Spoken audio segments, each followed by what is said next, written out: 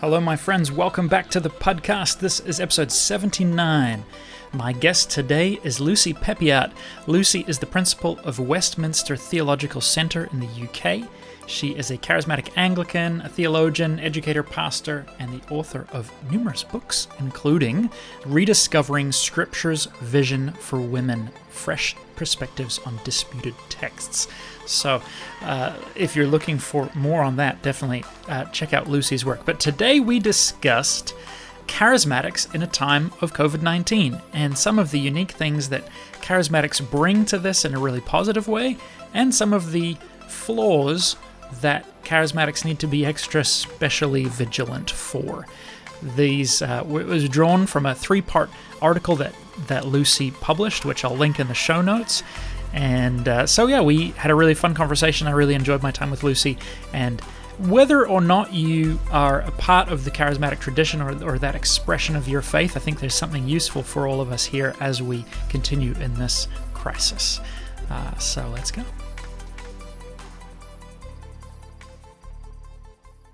So if I can, I'd like to read just about a paragraph here that you wrote in this piece that I just really loved. So I'm quoting Lucy here.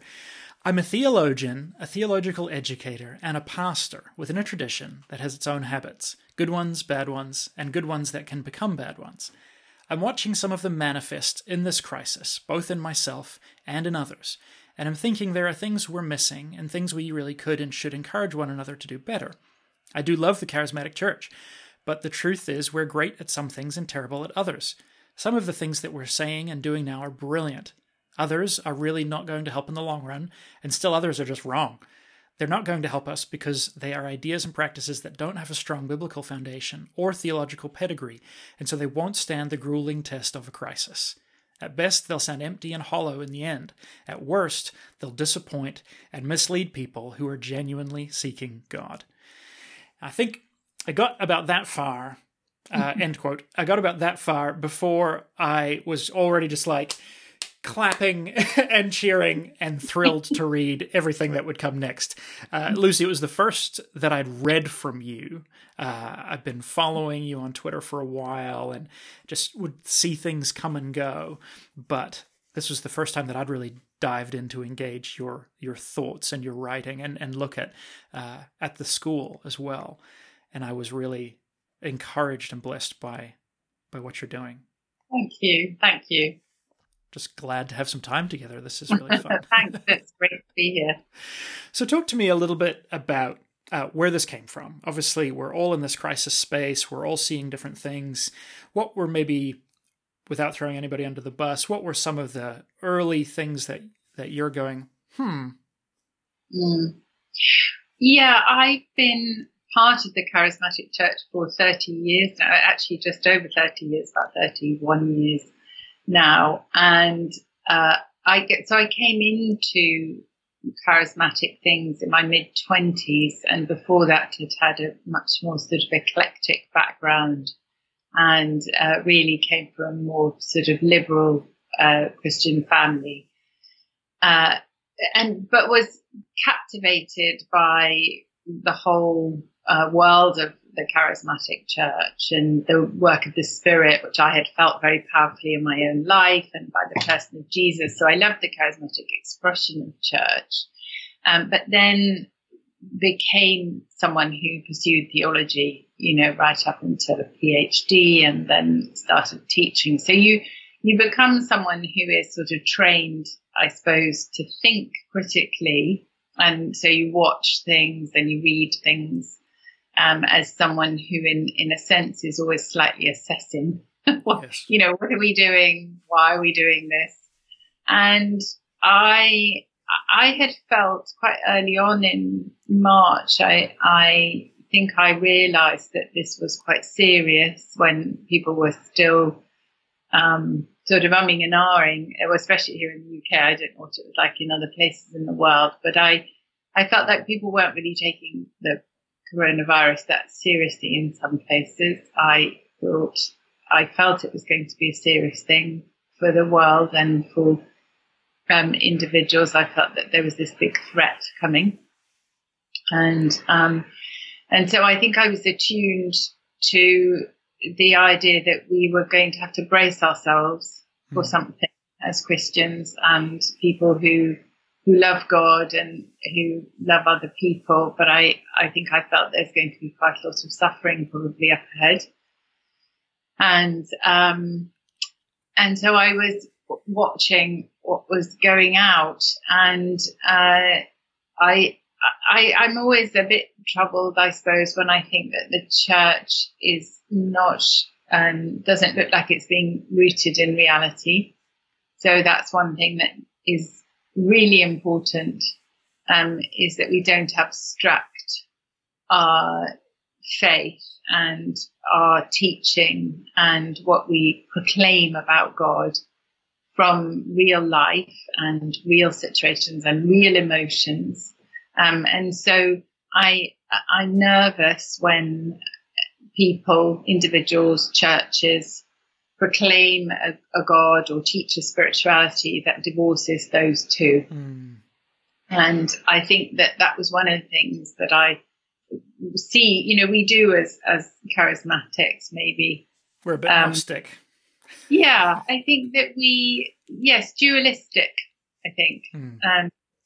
We are, and it's a coping mechanism to some extent, that we can't bear too much reality in our lives, and but in the long run it doesn't help, because if people don't understand that God is involved in absolutely everything of the real, then they will eventually pull away. But they will be divorced from him. Actually, it's not a good way of living out our faith. So that's why I'm drawn to people who are always pushing the charismatic church to remember that we must grieve properly, and we need to learn to lament or express disappointment or acknowledge that pain or suffering can sometimes endure for years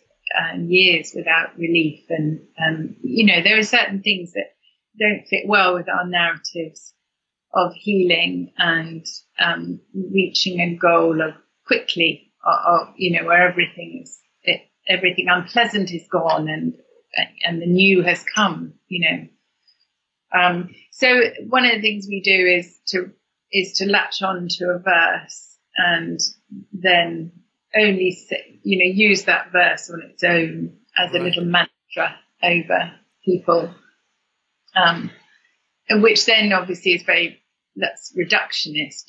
Then you're reducing experience to this one thing, rather than acknowledging the complexities of life and faith and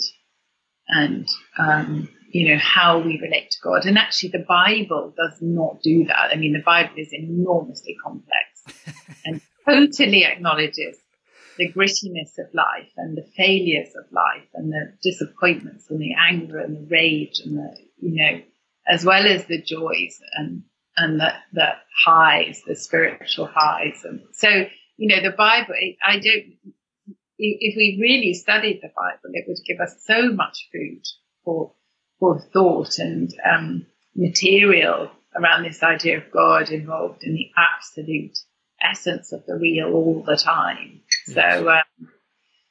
So I think one of the reasons that our weaknesses emerge is because we're not actually that immersed in Scripture. Yeah, that's true. I am always fascinated by what scriptural engagement looks like in different contexts and places. I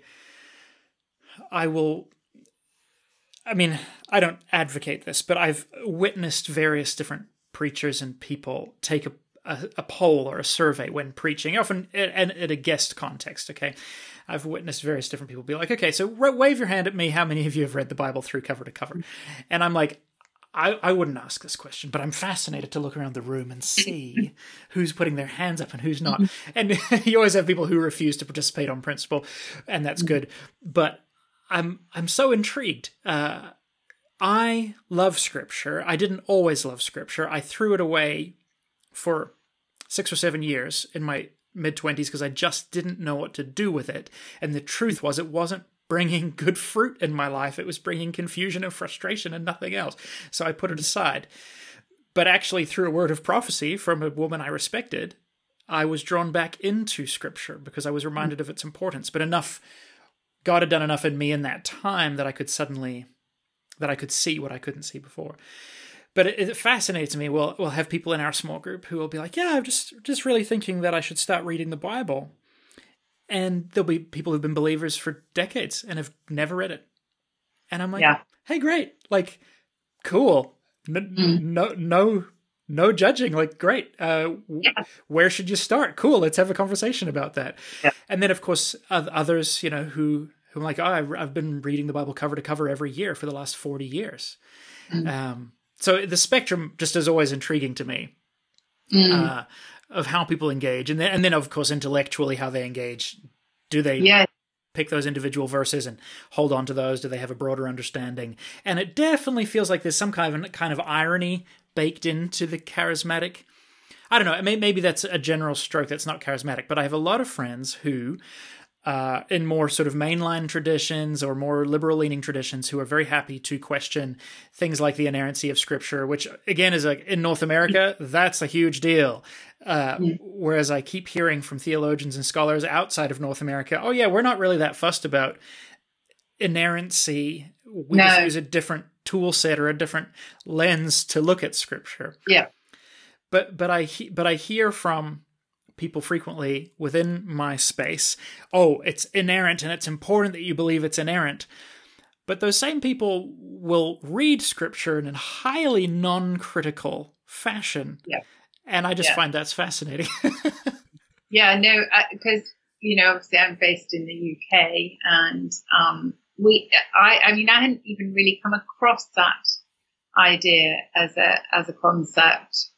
I think probably until into my PhD, and then, came across it as, oh, that's what people think. I mean, we certainly, it's not taught in our churches, not through the Anglican charismatic. It wouldn't come up as a thing. Right.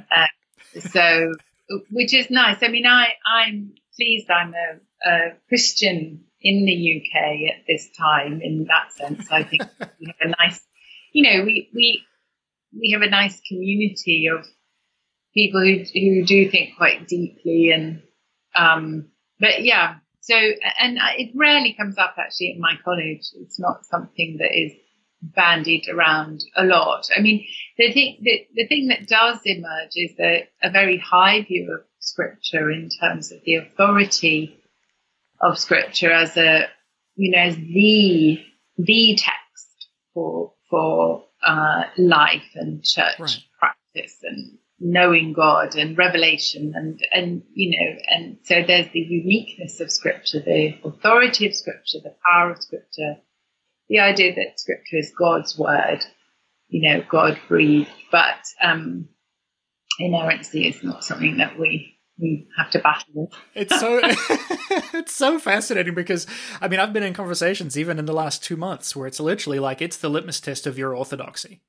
Oh, yes. Are you a Christian church, or are you just going with the flow of modernity and you could believe whatever you want to believe? But anyway, that's a rabbit trail we could spend all kinds of days down. Yeah. So I'd love to hear a couple of things you think that charismatics are doing well at, or are, have a cognitive bias in a positive direction in a crisis. Because I do believe that we do, like you said, we have strengths, we have gifts to give in this season that I think the rest of the church does need. What are some of those things for you? Well, the thing that struck me first, actually, and I wrote it in this in the post, was prayer. And I think I felt it in my own life probably straight away. As I said, I was worried. I was worried early on, and I think I felt that really as a burden, actually. And so I was praying very much about the virus and how we were going to cope and what governments would do and the impact of it. And so I began to pray quite early on, and then I began seeing, as the days went by, the church sort of waking up to what was going on, and the first thing, there were two things that I saw among my friends and networks of charismatic churches, that there's enormous amount of prayer and call to prayer, and serving the poor. And those two things just struck me very quickly, that there was a turning to God, and then a turning to the world, and especially the underprivileged and the people who were going to suffer most. And I just saw that in the people that we're connected to, and I found it very moving, actually.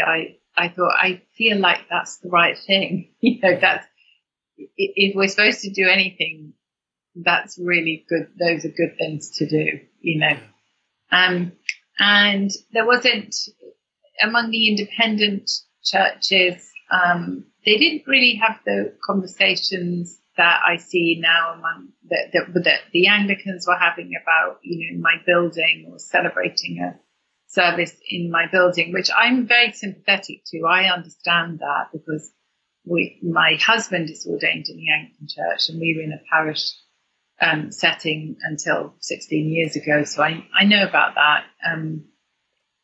But the house churches, and they just made the transition to communities online really quickly, and then using their buildings actually as places of outreach. So food banks and cooking meals for the vulnerable, all with social distancing guidelines, and cleanliness and everything. But some of the people that we know have just they've been astonishing in the way that they have got out there and served their communities. And I thought that was wonderful, and I was really proud, actually, of the Christian church for doing those things. And I as I looked back over time of how Christians have normally responded in times of plague, and these kind of threats, and historically the church has got into the dirt and just taken risks in that sense of, no, we've just got to keep going, we're not going to flee. And I don't think that Christians should have been breaking the guidelines, but they were doing what they could to serve, which was great. And I thought, I thought that was really good. Yeah. So I wanted to highlight that as something that I'm proud of Christians, that when we do that, It's beautiful. And I think my gut interpretation on that in the charismatic context, and this is not to make a slight on anybody else, but just the world that we know, is we have an expectancy of God to be present, to be here, to show up, to respond, to be experienceable. And so prayer, I presume, has an immediacy to it, because there's the expectancy of God to just show up and do something about it. Like, please heal my sick friend. Yeah. I mean right now, God. Yes. That's specifically the time frame I'm referring to. Yeah. So whether that's how we pray for COVID or not, there's this expectation of God to turn up and intervene. That's exactly right. And which it can be very painful when he doesn't, and is also very problematic because he doesn't always. So we live in an expectation which is sometimes met and often not, and so actually puts us in very complicated situations in relation to God and to our friends and loved ones who are praying for, and ourselves. But so that's something which is, I think it's a very unique experience to charismatics and Pentecostals, in that sense of, that we sometimes see great breakthroughs, sometimes we don't. Probably often I would say we don't. Right. I mean, we see sometimes miraculous cancer healings and tumors being removed, but we also have a lot of people who die. And I think the other thing that struck me during this time, and I do keep seeing it, was that I think I saw the love that is behind the prayer, and I felt as if a lot of the prayer that is now going to go on is that people will understand that prayer is going on because they are loved. And I think that sometimes people fear the involvement of the church because they think the church is saying, oh, we'll pray for you because we want you to change and be better and become like us, you know. And so there's a kind of judgment behind the prayer that we fear, or we don't, or you know, you don't want that. You don't want to be prayed for to be, you know, do you know what I mean? You Sure. Well, the last thing I want is a Christian praying for me. And I certainly felt that in my younger years. I was like, ooh, no, you know, just leave me alone. But I felt like, I hoped that at this point in history, when we said to our friends, we're praying for you, you know, we're praying for your families, we're praying for your brother who's in ICU, we're praying for your children, that they would realize that we're doing that because we love them. You know, we want them to be protected and healed and comforted and feel cared for. And I hope that the Christian prayers are going to be received as love. And I think in many cases they are. And then the third thing I saw as things sort of went on, and I was summed up to me in what we had in the UK was this wonderful video that was made of the blessing song. I think you've seen that, and I know many cities and other nations have done it, and so it wasn't original to the UK, but that I found very deeply moving, and I think that the impulse again behind that, I know a lot of the people who participated in that, and I know the impulse behind it, and that it was a genuine, utterly genuine desire to bless the nations that we live in, you know, that we are part of. And if we can call God's blessing down on them, we would love to do that. And so, you know, 65 churches or whatever coming together to do that. And that was, I know it was genuine because I know the people involved, and I thought it was beautiful, and I found it really moving. So, and that sprung out of a charismatic, you know, friends from different denominations, which was just brilliant. So, yeah. I have definitely seen, obviously there's exceptions to this, but I do think that the Spirit fundamentally moves us in an ecumenical direction. Yeah.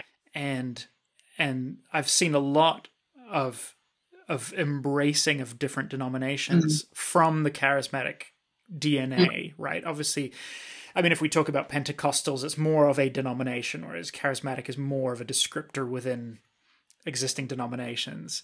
But yeah, I do see that as a strength and as a gift, that pulling together. Obviously, that the Spirit desires that we be one. Yeah. so that you know the world would know that Jesus is who he said he is. You know, no big deal. And so nice, because I know that, you know, we all know, anyone who's been involved in any charismatic world knows that sometimes what we call the work of the Spirit, which I'm sure the Spirit is in, can be deeply divisive. And so, you know, and what's that about? So there's something that's gone askew, you know, that yes, maybe the Spirit has done this and that, but when those things divide believers and bodies of believers, that's not a work of the Spirit. And we should say that. So, you know, so it's complicated. So when we see something like the UK blessing, or see other things, and we think, oh gosh, yes, we can say this is the Spirit at work, and and it's lovely, and it has this sort of flat structure as well. You know, it's anti-hierarchical, actually. I think right. that I think that is what another fruit of the Spirit. You know, is that it just sort of, the Spirit overturns our nice worldly structures and so exposes them for not being so nice after all. Not being so great, perhaps. So speaking of not being so great, obviously there are things that are perhaps not unique to charismatics, but that we may stumble upon or trip over more than others. And the first one I'd love to hear you talk a little bit about, that one of the ones you pointed out in this article that has been huge here in our context is prophecy. Because this thing was going to be over on Easter Sunday, according to many of the people in my Facebook feed. And when we had first scheduled this interview, it was going to be the week after Easter. And I remember thinking, it'll be so interesting because Lucy and I can discuss whether or not those prophecies came true. And the fact that we've actually had more time is even better because what's a week in the scale of news? Yeah. So what's going wrong with prophecy? Yeah, well, clearly the prophetic words were wrong there.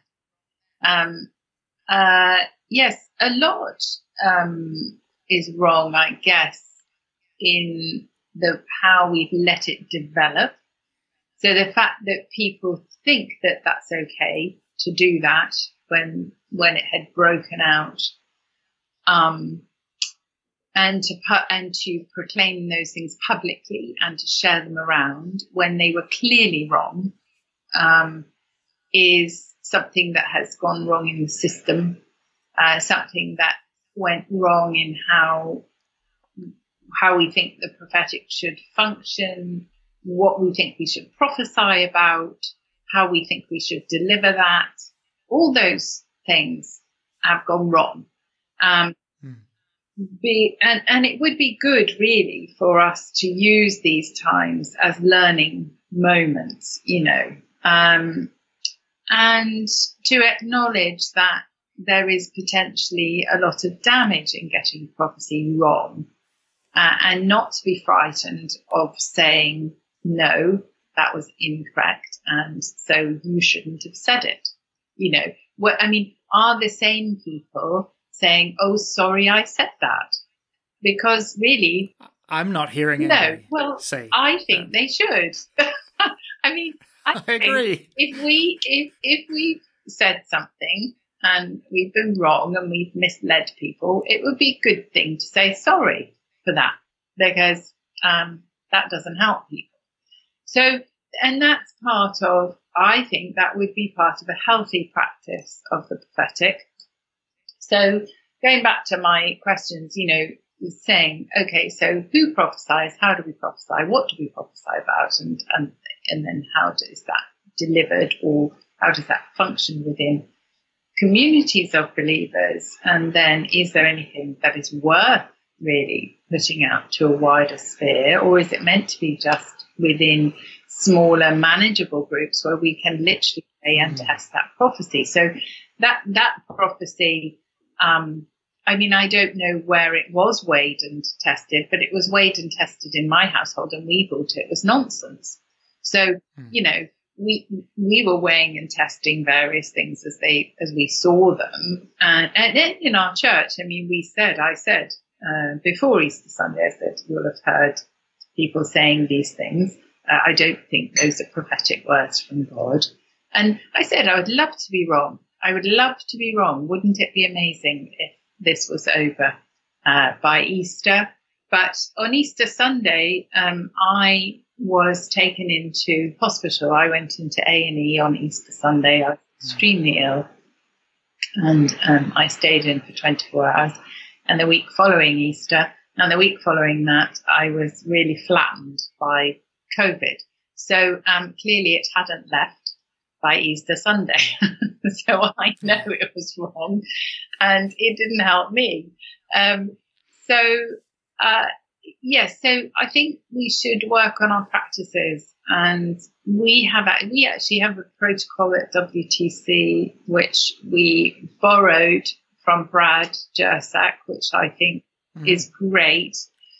I think that one of his real strengths actually is understanding how to function in the prophetic that doesn't quench the spirit or resist the spirit in any way, but really genuinely releases the Spirit's work among communities and for individuals, but also protects the vulnerable and protects the prophet, the person prophesying, from making catastrophic mistakes or even just little mistakes.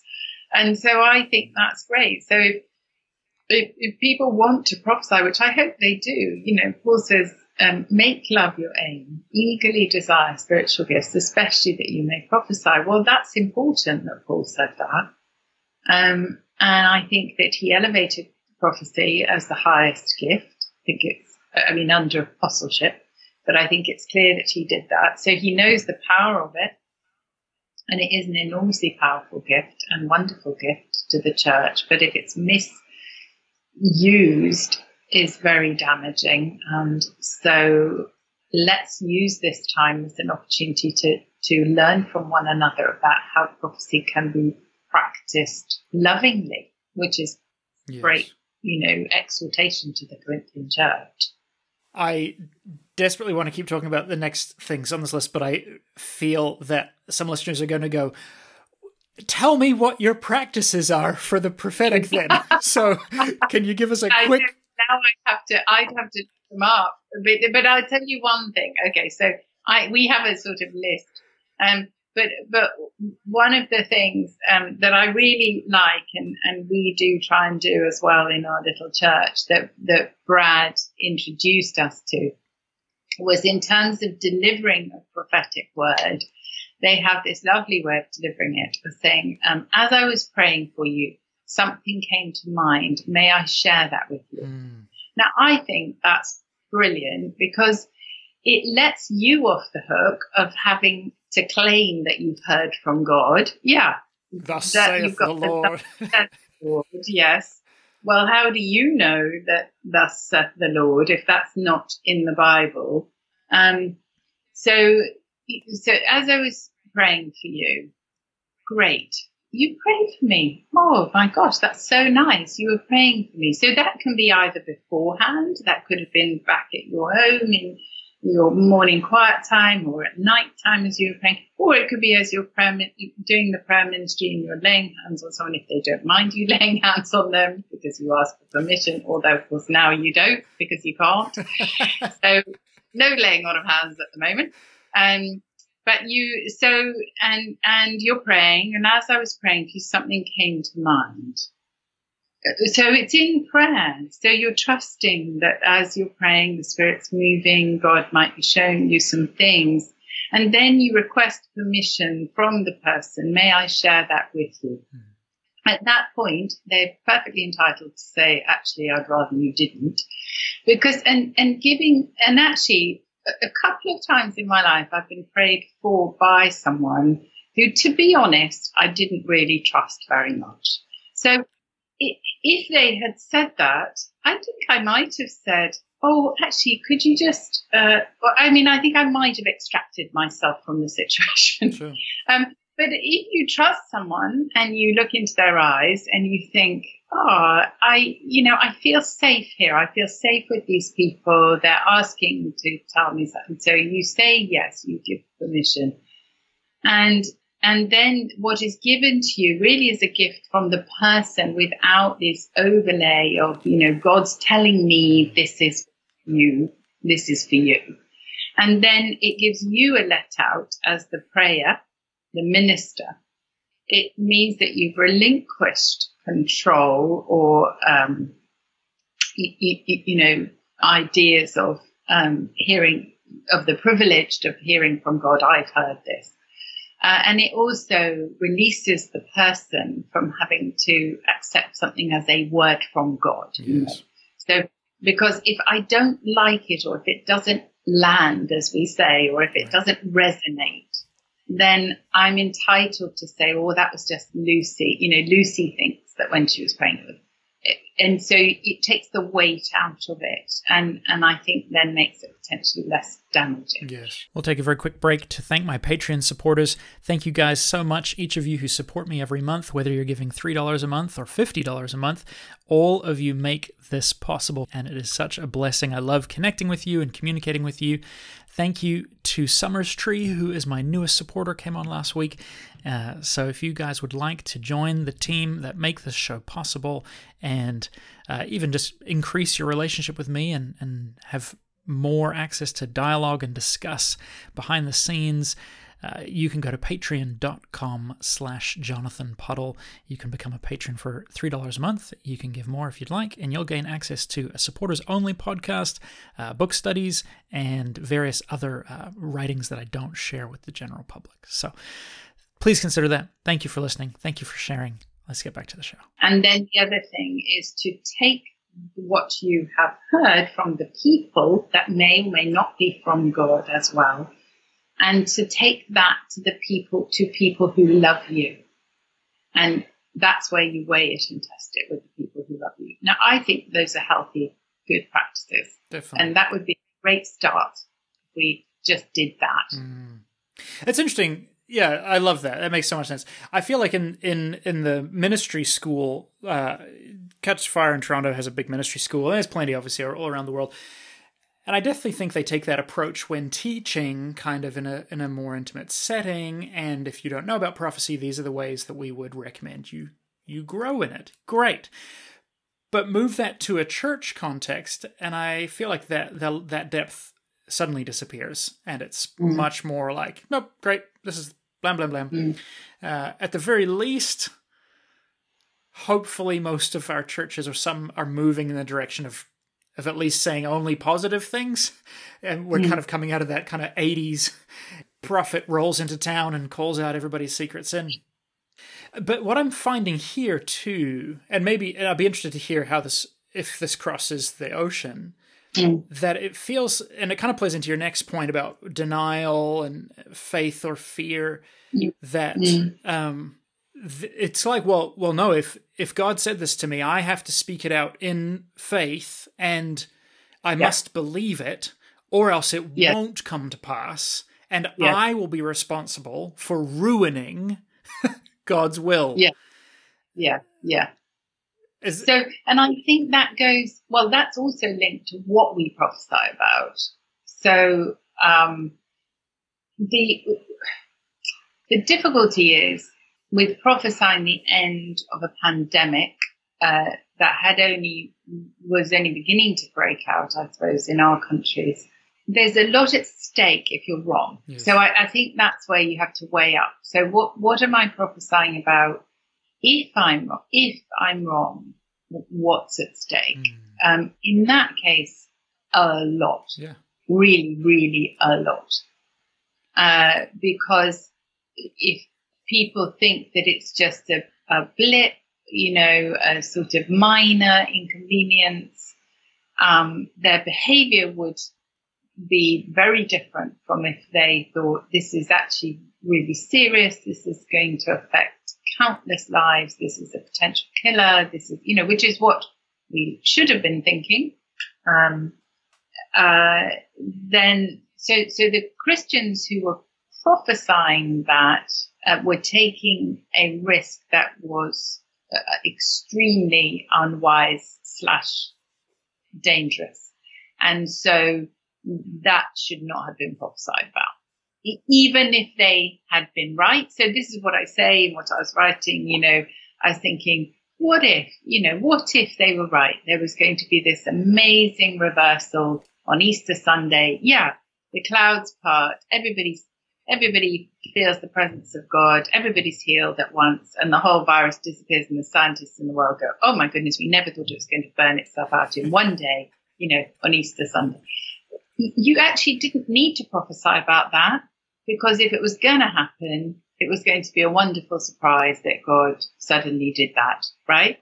So it's the wisdom. But then I can't. But then I can't get my prophetic gift validated, Lucy. Well, you see. So we leaders, pastors, theologians, thinkers. Everyone needs to put their minds to this better and commit to better practices and think through. And the reason is love. That's the reason. It's exactly what Paul says. How do we exercise this gift lovingly? How do we love our neighbours in exercising this prophetic gifting? Because prophecy is very powerful and wonderful. And if we can hear the voice of God for others and communicate that, there's really nothing like it, I don't think, in terms of the potential for blessing individuals and families and communities. So, yeah. That's a beautiful litmus. And I think that's what upset me, I guess, when I read many of those prophecies, was I'm like, this doesn't feel loving. This feels unwise. This feels risky and irresponsible. And I guess the next thing that triggers for me on that is that some of those folks who I've sort of said, hey, I expected a greater level of discernment and wisdom from you before you shared this. The essential follow-up sometimes is, well, it doesn't matter because Jesus' blood covers me anyway, and so I'm not going to get sick. Oh, yeah. No, I heard that. I didn't see a lot of that in the UK, but I did see that coming from North America. My mother in New Zealand confirmed the same, that this particular kind of nonsense seems to be restricted to my continent. Yeah, I know.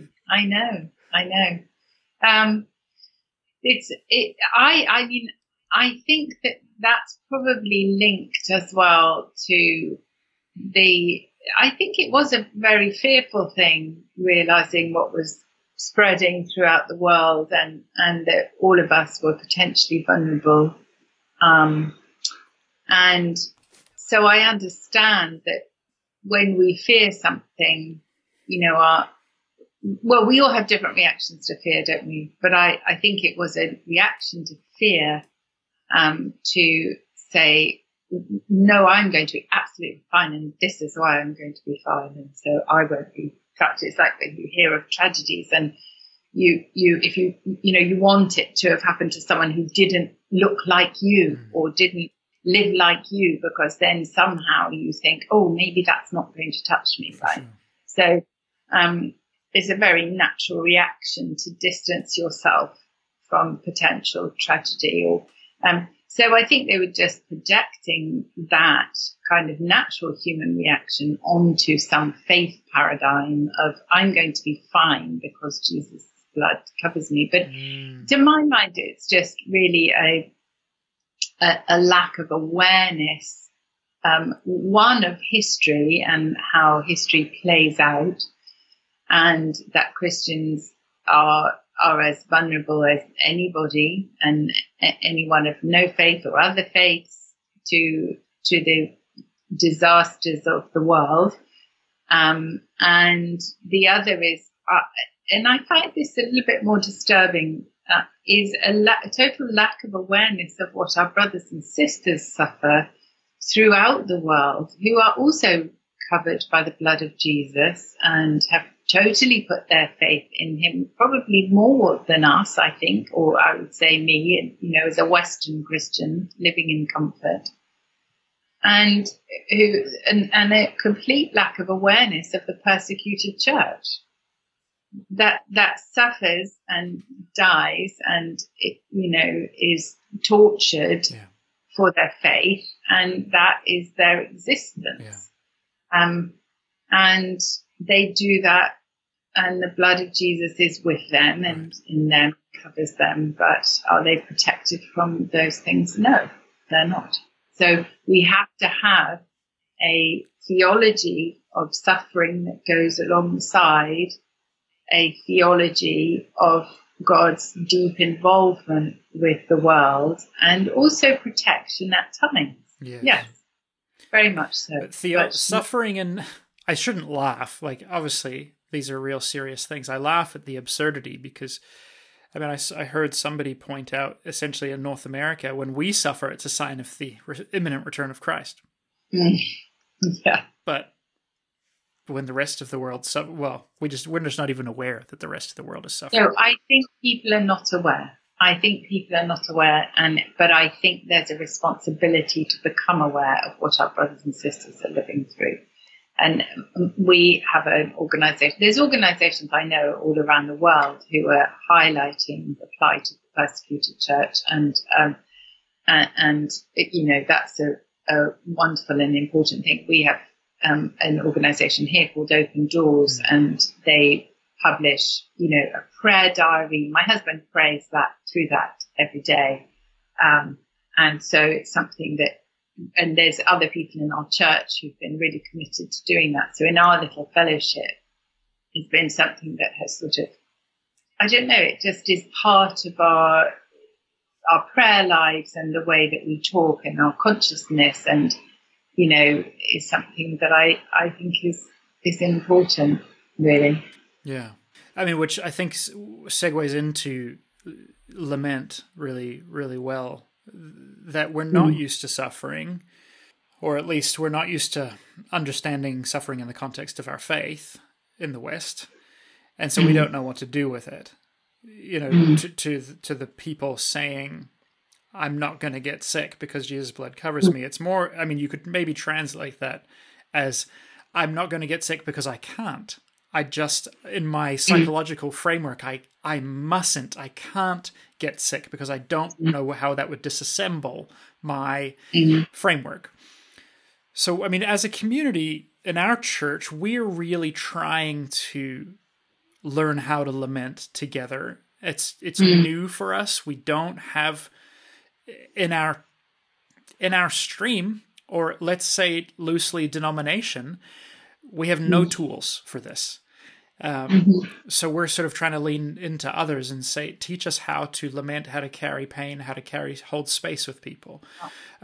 Where does that land for you? Because I know you've written quite a bit on that too. Yes, I think that I'm not sure that I have experienced a lot in terms of liturgy. Because I don't think I have really, and I think there's a lot of scope for the charismatic church to develop that. We have we've had a couple of worship leaders at our college, so we have some worship in a sort of charismatic style at our college when we meet in our residentials and in our hubs. And in our residentials, we've had people leading us in in songs of lament, and I think that has meant a lot to a lot of people. But we have very few to choose from, obviously. So there needs to be more written for that. And it needs to be led well, I think, by the people who lead, whether that's the worship, the song leader or the leader of the worship service. So I think that would be good. I think, again, it's getting back in touch with the Bible, with our scriptures and the Psalms, and reading the laments in scripture, and also the characters who suffer greatly in the Bible. They must be people who lament, they take their laments to God. So the Bible gives us open doors for us to be real. But so for me, it would be more, I've experienced it more in real friendships with Christians who allow one another to suffer and to grieve without pushing them through to have to get to the end of it.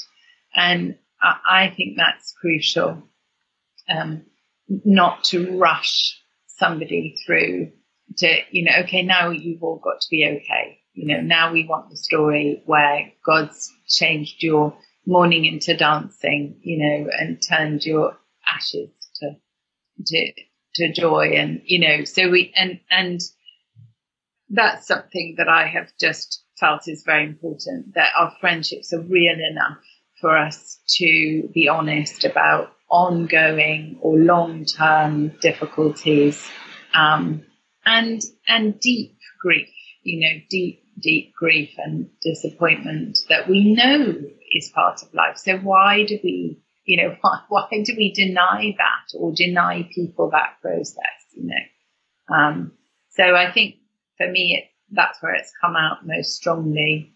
And wanting, I think, to have a family where I really, my mother, my parents were brilliant at just allowing us to be ourselves. And my mother was a bereavement counsellor, actually. So, that was a big thing of our home life, was this acknowledgement of grief, disappointment, losses. So I was brought up with that. And I, with my own family, we were evangelical Christians in a different way from my parents' family, my childhood family.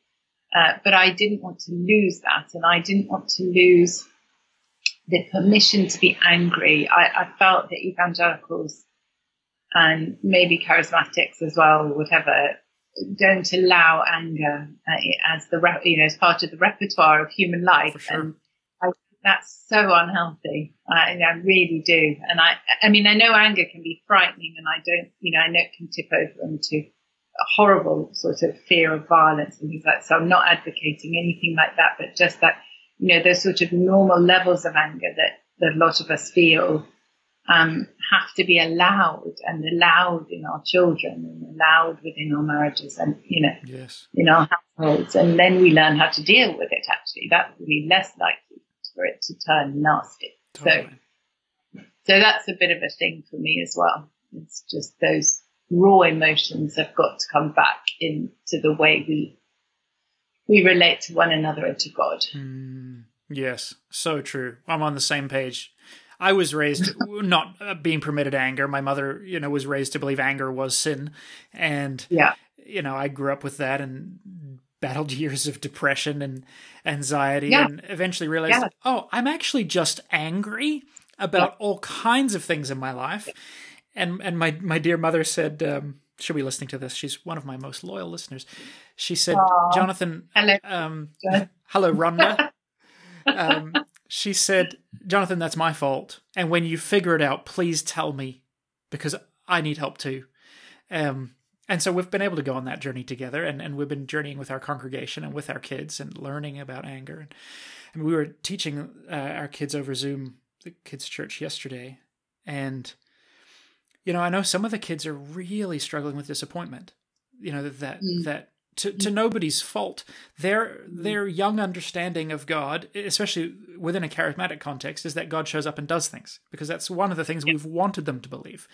And they're wrestling, and they're going, I feel disappointed, I feel angry, I feel discouraged, I don't want to pray, I don't want to talk to God, because he's not doing anything. And so, that's obviously complicated and nuanced, but for the purposes of yesterday, our discussion was, have any of you planted seeds? And how long did they take before you saw anything grow? Well, 8 weeks, 9 weeks, 10 weeks, a long time, way longer than I thought. Yeah. So let's hold on to that little truth. Way longer than we thought was necessary for God to act. That's really good. I want everybody to go and read this, and I'm going to link it in the show notes. There is a 3-part article that Lucy and I have been drawing from and talking about.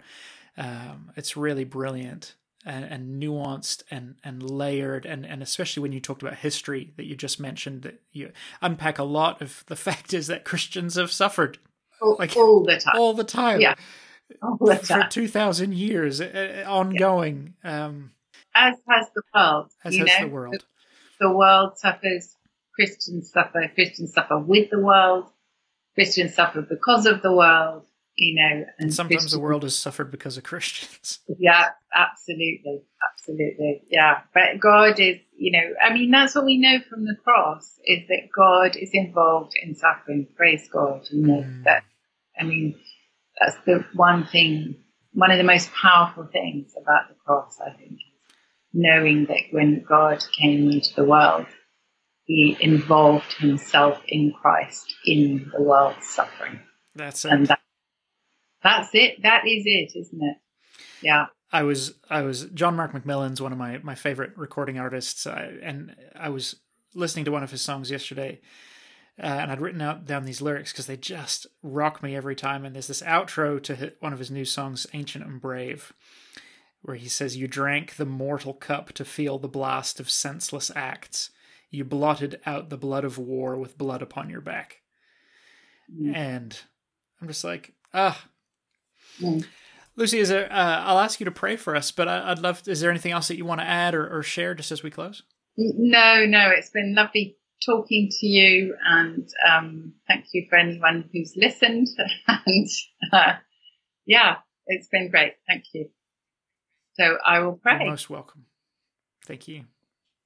Dearest Lord, at this time of great uncertainty and chaos, and sometimes real fear, we pray that your presence would be real to us, to our loved ones, to those even people we don't know.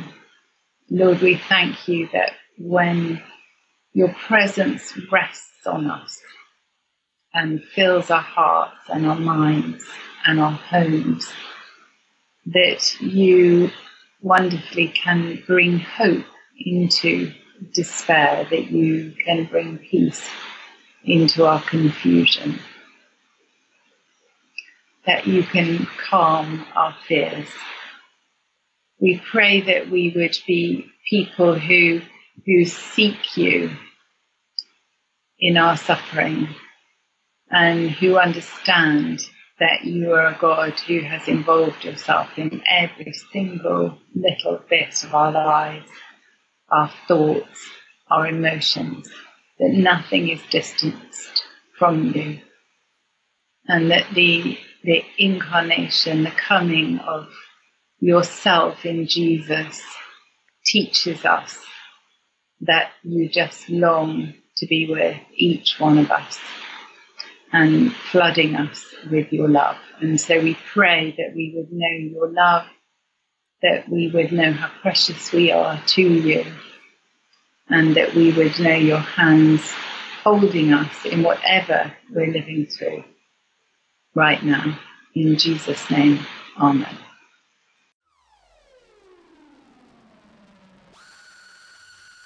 And that was Lucy Peppiatt here with me on the podcast, episode 79. I'm your host, Jonathan Puddle. Thank you once again for listening, my friends. Please share this with a friend, especially if they're a wacko charismatic like me. So make sure you go check out the show notes as well. There's links to Lucy's books and to the 3-part article that we were discussing, where she listed in much greater detail and length some of these things that charismatics are really good at, and some of them that we are weak at. You can go and read that there. Also, you'll find a link to the Westminster Theological Center that Lucy is the principal of. So if you're looking for spirit-filled, theologically grounded training in the United Kingdom, Westminster Theological Center is a great place to consider. Hey, if they're friends with Brad Jursak, they're good enough for me. If you're looking for any of my writing, you can find it at jonathanpuddle.com. If you're looking for me on social media, you'll find me at Jonathan Puddle. And of course, Patreon is patreon.com/Jonathan Puddle. Grace and peace to you, my friends. Talk to you soon.